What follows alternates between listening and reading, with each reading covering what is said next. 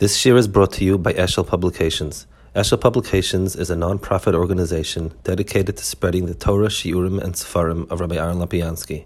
For sponsorships or more information, visit eshelpublications.com. We've spoken the previous times. The big heading is different hisbonenus that will lead one towards the Emunah in HaKadosh Baruch Hu. We've spoken about origin of the world. We've spoken about life, the difficulty of understanding inanimate becoming animate by itself, the complexity of animate itself. That was kind of the second issue that is very strongly suggests to us that there has to be someone that made that move. And the last part of this hisbonenus is going to be animal to man, and it will lead us on to another topic of hisbonenus that is in itself a very, very powerful tool for the herring of HaKadosh Baruch Hu and so on. But let's first take a look at man vis-a-vis animal.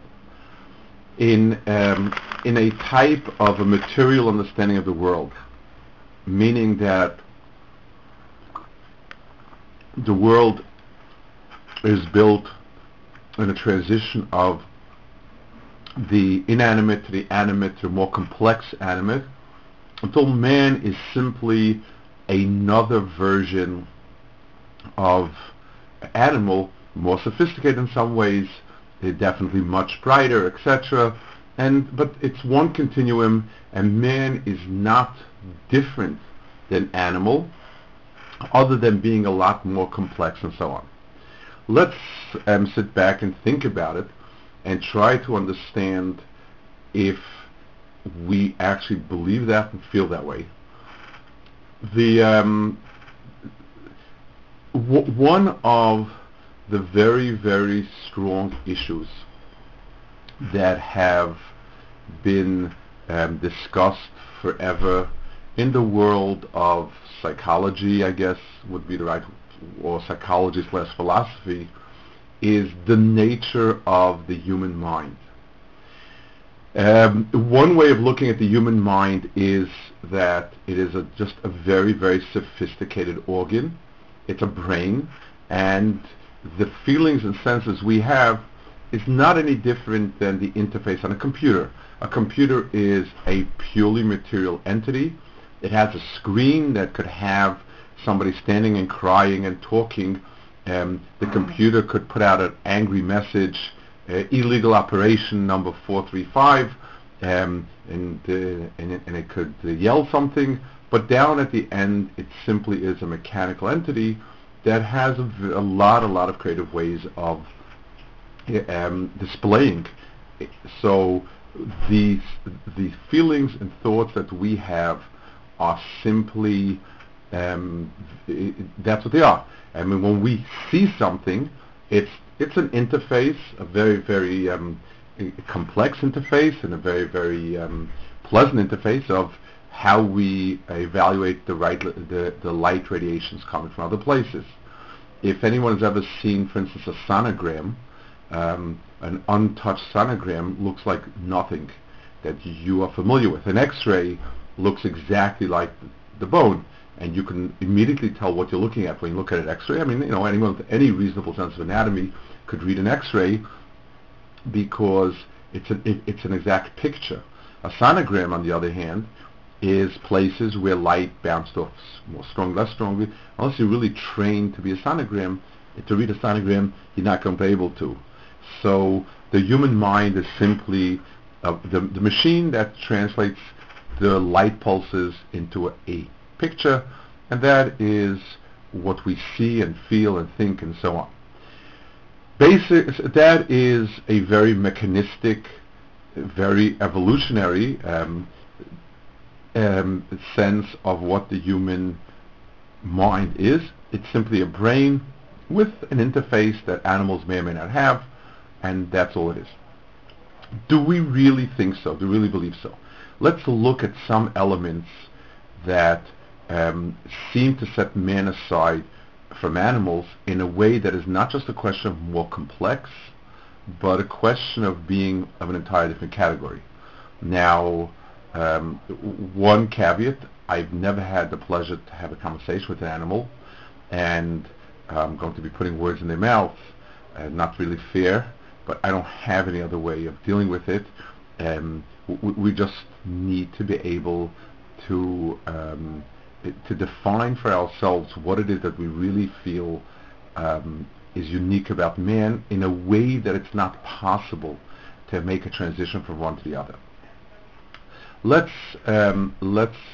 take a look at some of the characteristics of human thinking that does not lend itself easily to a mechanical view. Let's start with the best thinking mechanical entity that we have. And that is a computer. A computer are progressing at marvelous pace, and the volume of jobs they can do is unbelievable. I mean, everyone uses a computer, and we're very familiar with it, and we're definitely extremely taken by how good they are.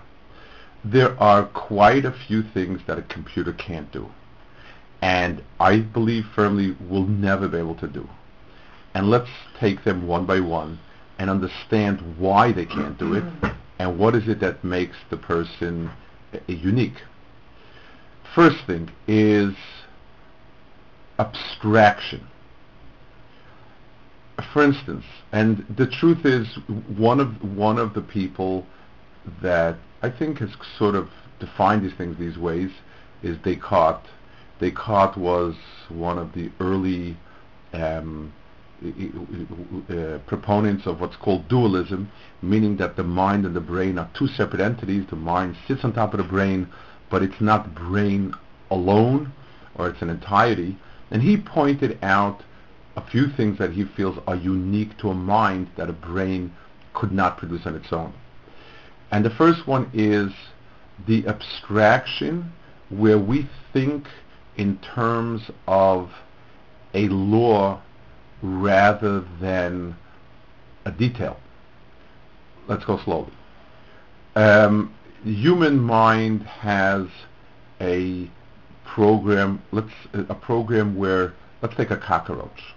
A cockroach does not like light. So there's a cell that can pick up light, and it fires back to the cockroach pane of light, and cockroach darts in the other direction. That is a mechanical function. Input, programmed reaction, light, and so on. We can also, earthworms and the like can pick up certain patterns as well. In other words, if it's shocked enough in one place, it has a memory. Here not, here not, here not.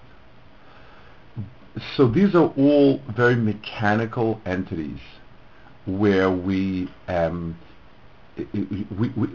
computer could do the same thing. You could definitely program a computer to do a robot to do the same. Go down the hallway. If you see a person, stop. And this is actually, it's not science fiction. This is done. You have these robot things that bring medication and stuff. Like in hospitals, you have these things going around, and they're programmed that if they detect anybody in front of them, they stop, or they say, please get out of the way. Or if you want to be more sophisticated, we can teach it that if hallway A has 5 run-ins within a minute, and hallway B try hallway B. If hallway B has less, go with hallway B. These are mechanical entities, and a computer can work marvelously well with it, because a computer is a physical representation of a physical entity.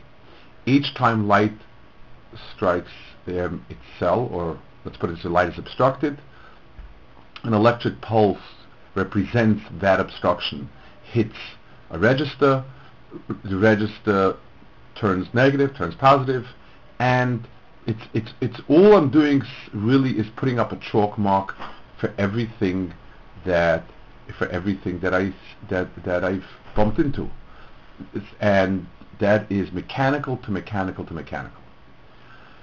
Man can start thinking in ways that we will describe as abstract.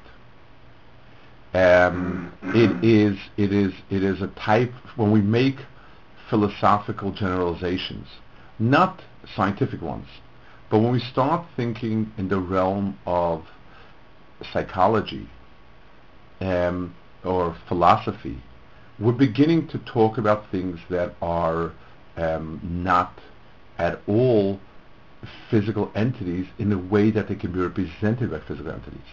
For instance, you could have in a limited way a computer act as a doctor, because that is physical entities.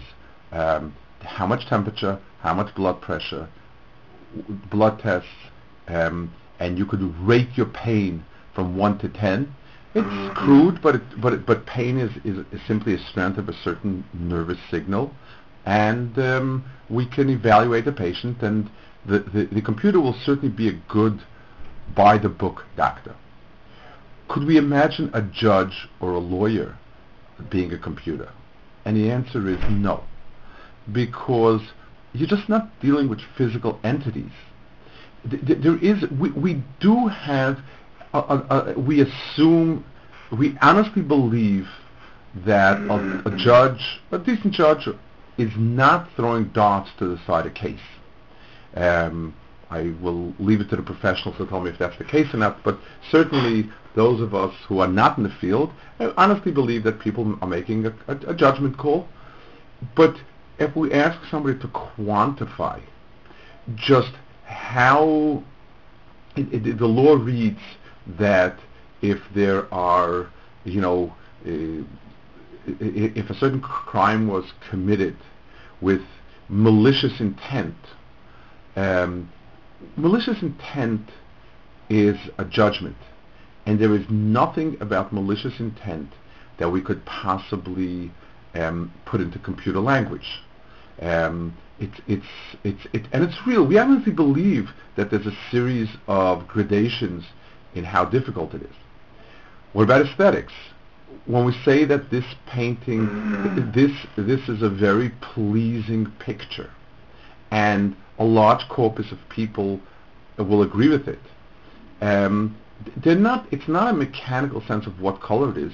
There's something beauty, harmonious music, which, even though there's an attempt to reduce it to mathematical formulas, certain proportions of rhythms, but certainly beauty doesn't work that well, and aesthetics is an extremely important part of our life. Books that are written well, these are not, a science book that's written well means simply a true science book can be done by a computer. Facts, theories, which are really patterns that predict the facts accurately, that's mechanical and mechanical and mechanical. The question, therefore, is, in what way could a mechanical brain, at the end of the day, the brain is mechanics. It's cells, it's neurons, it's neurotransmitters. We can look at it as computer cells. How will you translate? What's the language that translates abstract ideas to the physical, and vice versa? Computers can never do it. Computers can never predict aesthetics. You can't ask a computer to say, will this room look attractive if you put an orange carpet, a green sofa, and a white table?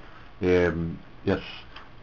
Is really saying that what we're talking about here is the communicative ability of humans versus the acknowledgement of something being beautiful, because animals could say are attracted to certain things and unattracted to certain things. Well, animals, I'm talking about two levels.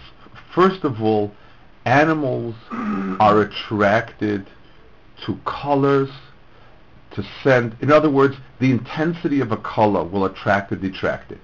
And the intensity, the type of smell. It's at the level of gauge. For instance, if beauty was having very orangey colors, then a computer could do it as well. A computer could analyze the wavelength of orange and say which way. But beauty in aesthetics is a sense that somehow alludes. It's not any one particular point. This room looks harmonious. It looks inviting. It looks distancing. It is awe-producing. I don't think animals have that. They are attracted to bright plumes, to colors, but I don't think it's always kind of very linear. It's not he's a handsome peacock. It's just there's a lot of purple on his feathers. He's big. He's fat. He makes a lot of nice noises. That's I think the nature of a mechanical. We do have a sense of things that cannot be translated into the physical, and the second part, and I think Descartes has this also, is language. Not now. A lot has been said about animals having primitive forms of language. Once again, that's the wrong expression of language in this of man. That an elephant sees danger and it booms or taps its foot against the ground. That is a one-to-one transition. In other words, fear, bang. The other elephant hears the bang and runs away or runs to help, whatever it is. Those are things that are not language in the sense that human language is, but it is a tit for a tat. And that a computer can be programmed to say, we talk to computers all day long, and the computer supposedly says what we want to hear. Oh, I'm sorry I missed that. I'm having a hard day today. Could you repeat that again? Let me see. Let me ask you if you think, did you want to go to Raleigh or did you want to go to whatever? Those are things that are point to point to point, and you can translate them into language because basically it's mechanical. But that's not language in the sense we're talking about. We also were able to express the word aesthetic. We talk about aesthetic because it's a reality. It's not a fake. Some people have different senses of the aesthetic in different cultures, but there's a clear sense. There will be things that will attract a person or repulse a person, and we cannot reduce it to any specific physical term that a computer could translate. That is, and I think Descartes also meant it when he spoke about language. I think that's the point he meant. There are abstract entities that we've been able to express in words, and very meaningful words. When I say I looked at the person and did not like the impression that he made on me, we put a lot of weight on that statement. Sometimes we say that it's a mistake, but it means something, even though I can't describe what it is. The person did not try to pickpocket me. The person did not try to do anything. And I say I feel that he's a criminal person. These are feelings we have. I walked into the room and the room was very inviting, it's very foreboding, and so on. Yes. Again, is Rebbe talking about the ability to describe that versus the actual reaction?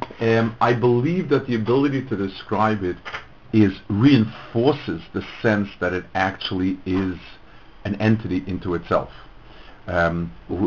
Dogs like certain people and they don't like other people. Well, usually they can be reduced if the person makes threatening noises and so on. There are things that are very simple pieces, and to some degree, the truth is, the mind of an animal, at some level, the Ramban says, possesses also a small amount of these abstractions. Yes. Hi. Assalamu alaikum. Down the hallway to the left, there's an office there. Thank you very Sure. much. So that is something that's very hard to see the brain in its own being the mind. The question, going one step further, the sense of self-identity. In other words, even the sense of self is something that is, I believe, uniquely human. For instance, an animal doesn't reflect on itself, it lives itself. If it's in danger, it runs, it fights, it snarls. It is happy when it's petted.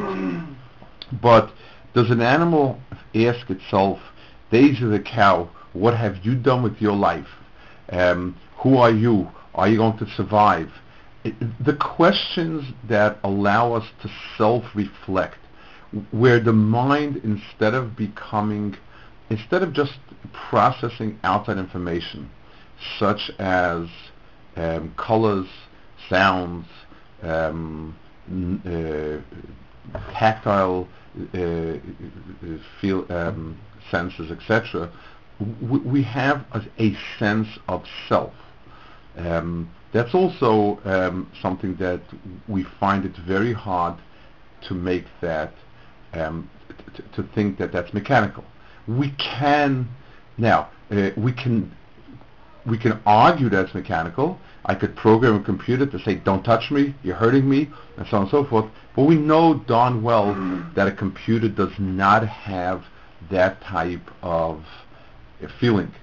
The feelings that we have about ourselves is something that, or feelings in general, is something that is way more than just complex interactions of cells. Can I prove it? No. But what does a person really think? I think everybody agrees with us. I think you have to talk yourself into it other than that. Let's go another step. So we have abstract thinking. We have our sense of self. The next one would be creative thinking. Now, let's explain this one as well. There was a famous what we'll call a famous problem, issue, topic about can a computer ever equal man in intelligence? Turing was very famous, and he's the one who basically put down. I think his work gives us the following point. Let's explain one of the issues where this comes out very, very sharply. So, and this I've seen by somebody very famous, mathematician / somebody involved in these areas called Roger Penrose. They tried to make computers. One of the first things they wanted to use computers for were to generate random numbers for lotteries. Lotteries are a big industry, and there's always room to say it's not fair, the ball's rolling, this, that. Why don't we have a computer come up with random numbers?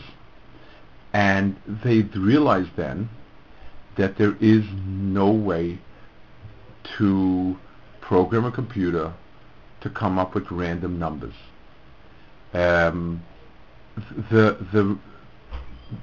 reason for it is because a computer has to be programmed, and there's no way you can program randomness. It's like the famous old saying that the best spontaneous demonstrations are the ones that have been carefully planned. You cannot, you can't program creativity. By definition, creative is borrowed from yesh me'ayin. It sort of means coming from nowhere, a complete breakthrough, whereas programming means simply what I've said before, worked out to the umpteenth example and degree. So generating random numbers is impossible on computers. Before you jump on me, technically, practically, it is done. But it's done in a very, very old-fashioned way. What they'll do is the computer will keep track of how many calculations have been performed by it. It'll multiply it by measuring some sort of white noise level. It'll take into account the date and the place and the exact time to the split second, multiply it, square it. It'll toss around. What they'll do is they'll draw on all sorts of things from the computer's memory and measurements that cannot be predicted from the outside. Nobody's able to rig it, and mix it in a way where the spread of numbers will likely be an even spread without favoring any one particular number. So it's simply it's a program to produce numbers that the chances of getting numbers like this are random. But the type of randomness, when we say just pick a number off the top of your head and you say 9,333, that's not shy of a computer. It just doesn't. There's no way to translate it as such. Yes. Basically, what Rebbe's saying is random by definition means there's nothing driving that. Right. It's not predetermined. But computers by definition need something to drive. Exactly. Correct. Now, do we have the ability to truly have creative thinking? One of the theories, obviously the people who feel very strongly about human beings being just mechanical deny that there's real creativity, and it's just a way of, when we say random, if we'd be able to figure out what's been going on through our heads last 10 minutes, the last 10 years, the last 100 years, we would come up with the same thing. So that's random numbers. But creative thinking, people who write books that are powerfully new, with brilliant new ideas fleshed out in extraordinary ways, an extraordinary story. Great, somebody like Einstein, whose thinking was way, way, way ahead of everyone else's thinking. Now, can you counter that argument? I guess you could.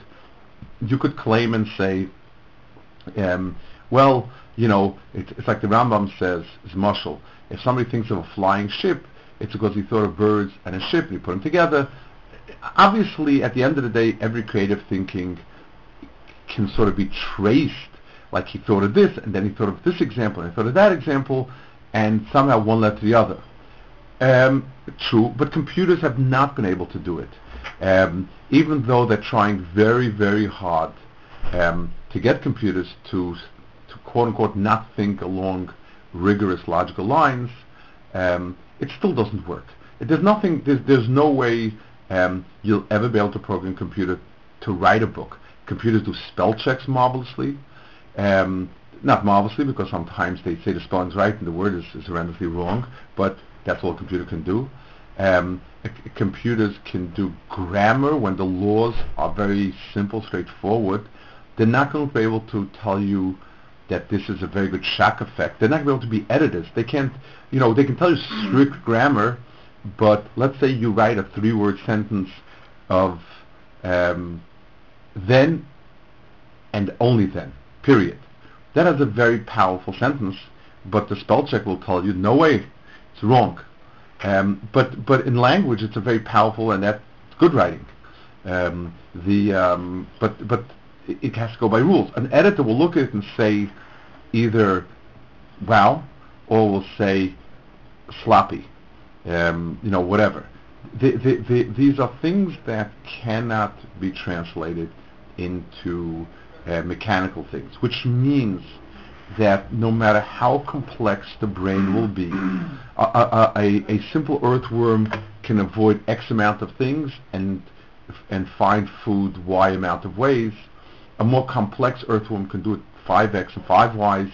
A phenomenally complex entity will do 100X, 100Ys. But at the end of the day, this is a whole other level of thinking that is just simply not shaykh to, there's no way to translate to mechanical. So A computer can't do it because you can't translate all of these ideas into something mechanical. You can't give instructions and programming for something that is not structured and doesn't follow automatically, and therefore we're going to have to so obviously it is something other than a physical entity that has been paired with that. The fact that the world contains in itself ideas, not just things, requires that have been somewhere. Even if the world, like going back to our first, one of our first points, even if the world was just atoms, but atoms have laws, structure, there is a concept that describes all atoms. And that concept had to have come from somewhere. You know, we're easy to say that rocks just don't come from somewhere because rocks are just all rocks and atoms are just atoms. But there is an idea that defines and describes it. There's a concept. And we know the concept after we study the atom. We can describe the mechanism of the atom, what keeps it together, what allows it to engage other atoms, to bond with other atoms, not to bond with other atoms, etc. So that means there's a world of idea and design. We can divine that out of what exists. So somebody must have put it in to start with, because we can somehow think of things as existing forever, but ideas, concepts, plans, and so on are very, very hard for us to think so. The people who will argue this point will say, no, it's just your imagination. Just like when a kid sees a computer screen doing something, showing something, he says that, oh, the computer is doing this, computer is doing that, and you have to tell him, no, the computer is telling the monitor to do this, that, or the other thing, but what you see is not the computer itself. Yes, you can make that argument about people and say that the so-called things that we see around are simply complex, point-to-point-to-point type of patterns, and it's not really an idea or concept. You can argue it. I honestly don't think people feel that way, believe that way, unless they really talk themselves into it. Okay, so the move from animal to man introduces a whole other dimension into the world. It is a dimension of ideas, abstractions, creativity. Basically, going from animals in general to man is a transition from the mechanical or slash mechanical patterns to a world of concepts and ideas that are described as abstract, creative. We honestly don't feel that a mechanical mind could produce these type of entities, because there's no way to translate it into it. There's no way to program creativity. There's no way to translate the abstract into an electric pulse, just like you can't have a computer do it that way. There's no way to translate more just, less just, more love, less love.